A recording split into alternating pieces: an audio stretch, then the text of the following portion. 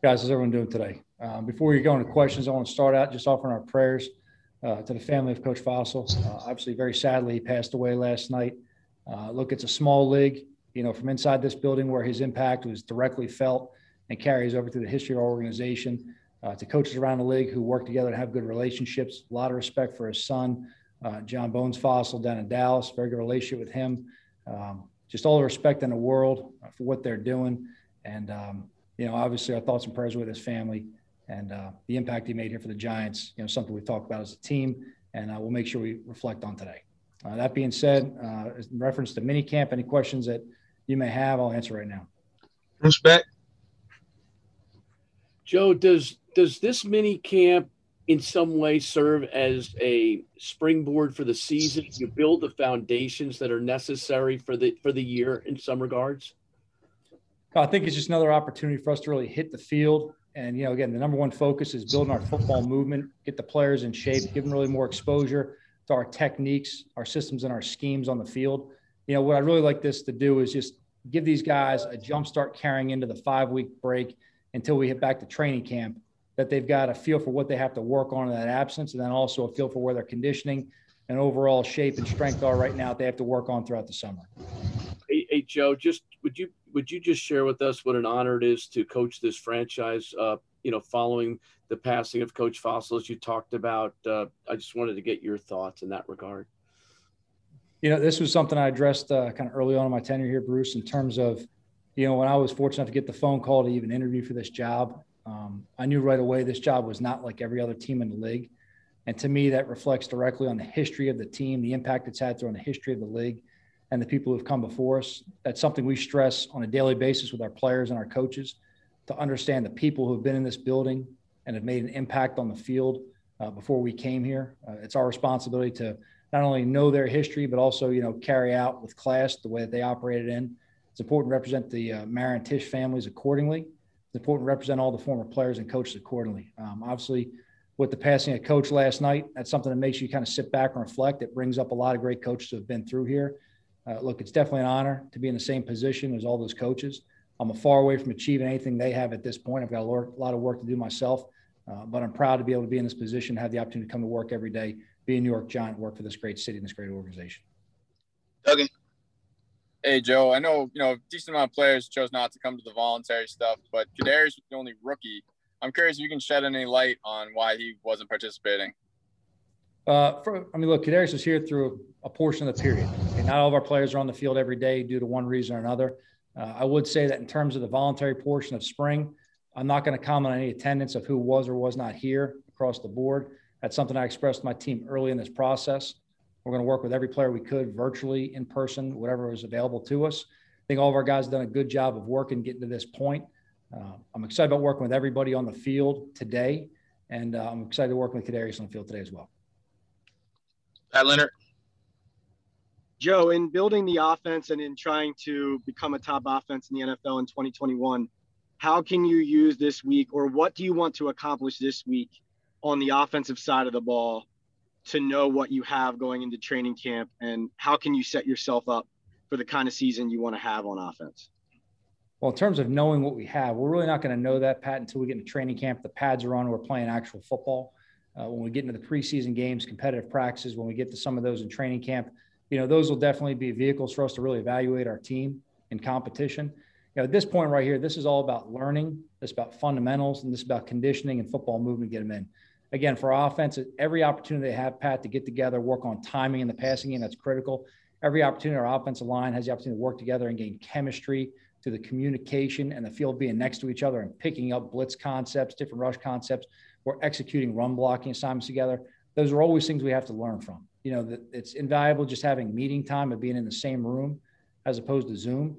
It's invaluable being on the field together, and not only the plays you execute correctly, but also the mistakes you make to know how that felt and how you have to correct those. All right. And then you developing chemistry with the players around you going forward. So in terms of our offense, Pat, I think we're just in the infantile stages right now. Obviously, we're just working on knowing our roster as well as we can. We have some new guys that we really have to evaluate. We have things we know about them from previous teams or college experience.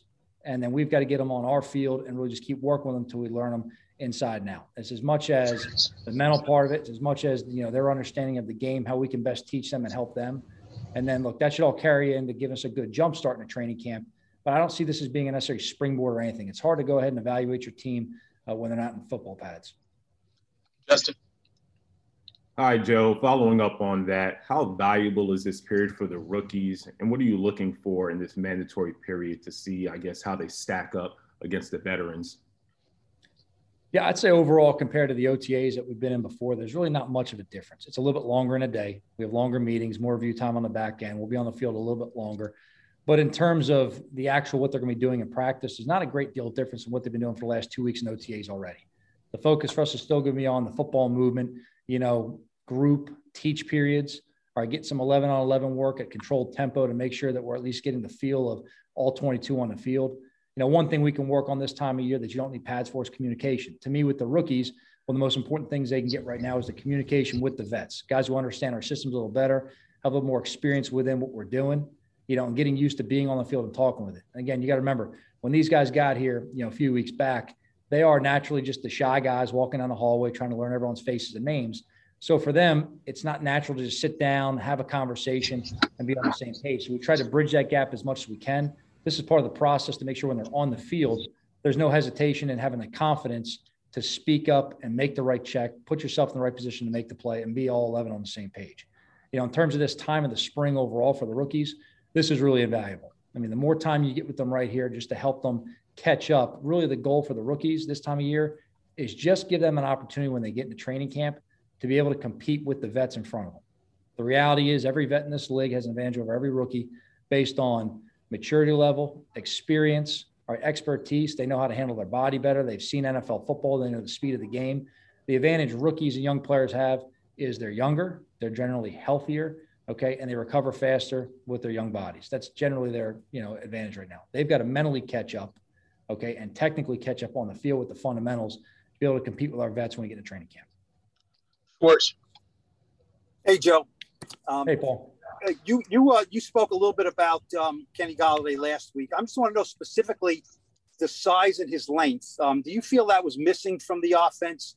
What can that do to help a quarterback and an offense? And have you seen anything on the field yet in these early stages that makes you think this guy's a long guy, we can throw the ball up there for him? Well, I think the second you stand next to him, you understand that he's a long guy who you can throw the ball to. And definitely that showed up on his previous tape ball before we got him here. So there's enough evidence of his experience in the league that we know that about him. In terms of how that can help a team, I think it only helps as well as you can use it to your advantage. There's a lot of tall guys in this league who can't create separation and can't make contested catches. There's a lot of players you would maybe say are a little bit on the shorter side who are very elusive. They're great at getting open at the catch point. They're great at securing the ball and getting vertical with the ball to gain yards. To me, it's all about your individual skill set, Paul, and how you can use it. I think there's enough evidence with Kenny that we're going to work to use him to his strengths. We plan on him having impact, but again, that's going to be based on how he produces on a daily basis. We have high expectations for all of our players. He's no different, and we're going to give him the opportunity to work with them and play within our systems and give him the opportunity to make plays. Thanks, Joe. Zach. Hey, Joe. I know a lot of the defensive backs weren't at the voluntary OTAs, but I know a lot of those guys got together down in Florida with Logan Ryan and the group. Like, how valuable is it for those guys to get together away from this facility and kind of bond in that way? Because I know you talked about building chemistry is important this time of the year. Yeah, I think that's great, Zach. I mean, that was definitely at a point in the year where we couldn't even have the availability of having them on our own facility and work with them. I think between Logan getting guys together down in Florida, Daniel getting guys together at, whether it's Arizona, Charlotte, multiple places around the year. I think a couple of our D linemen got together for some different, events as well, football related. Look, the more your team can be together and bond and build chemistry and work together, the better that is for your locker room. Okay. We need a strong locker room to have a successful team. And it's one thing we've really emphasized in building here. We've got great character on our team right now. I love coming to work and working with all these guys right here, but it shows up when they're away from the facility in their work ethic and they know what to expect when they come back. Last one here, Rock. Joe, what's Saquon's status? Where is he in his rehab, and what are your expectations for him over the next couple of months, I guess? Yeah, I'll start with in terms of where he's at right now, Tom. I mean, I'll say this. He comes in every day. He really attacks every day from a rehab standpoint. He's had a phenomenal attitude and great motivation this entire way through. He's been tremendously positive. We're going to make sure that we take Saquon's rehab at the correct rate for his individual body and injury. It's not, any mirror of anybody else's injury out there. We've got to make sure that we let him get at his pace when we put him on the field. that he can play 100% aggressive and confident that he can go out there and he's going to play safe and he can play effective. But, you know, look, typically we do Saquon's rehab in the morning before practice. So when the players get out there, he's already been off the field. A lot of times he's not out there when you guys are out there because that's what we're doing. We're getting a lot of our rehab done early during some of the meeting time. And then during practice, our trainers are available for our players on the field. Couldn't be happier with how he's working. He's shown a tremendous amount of leadership this offseason. I know he's chomping a bit to get back on the field. But we're going to let him take it day by day. He's been getting better every day working.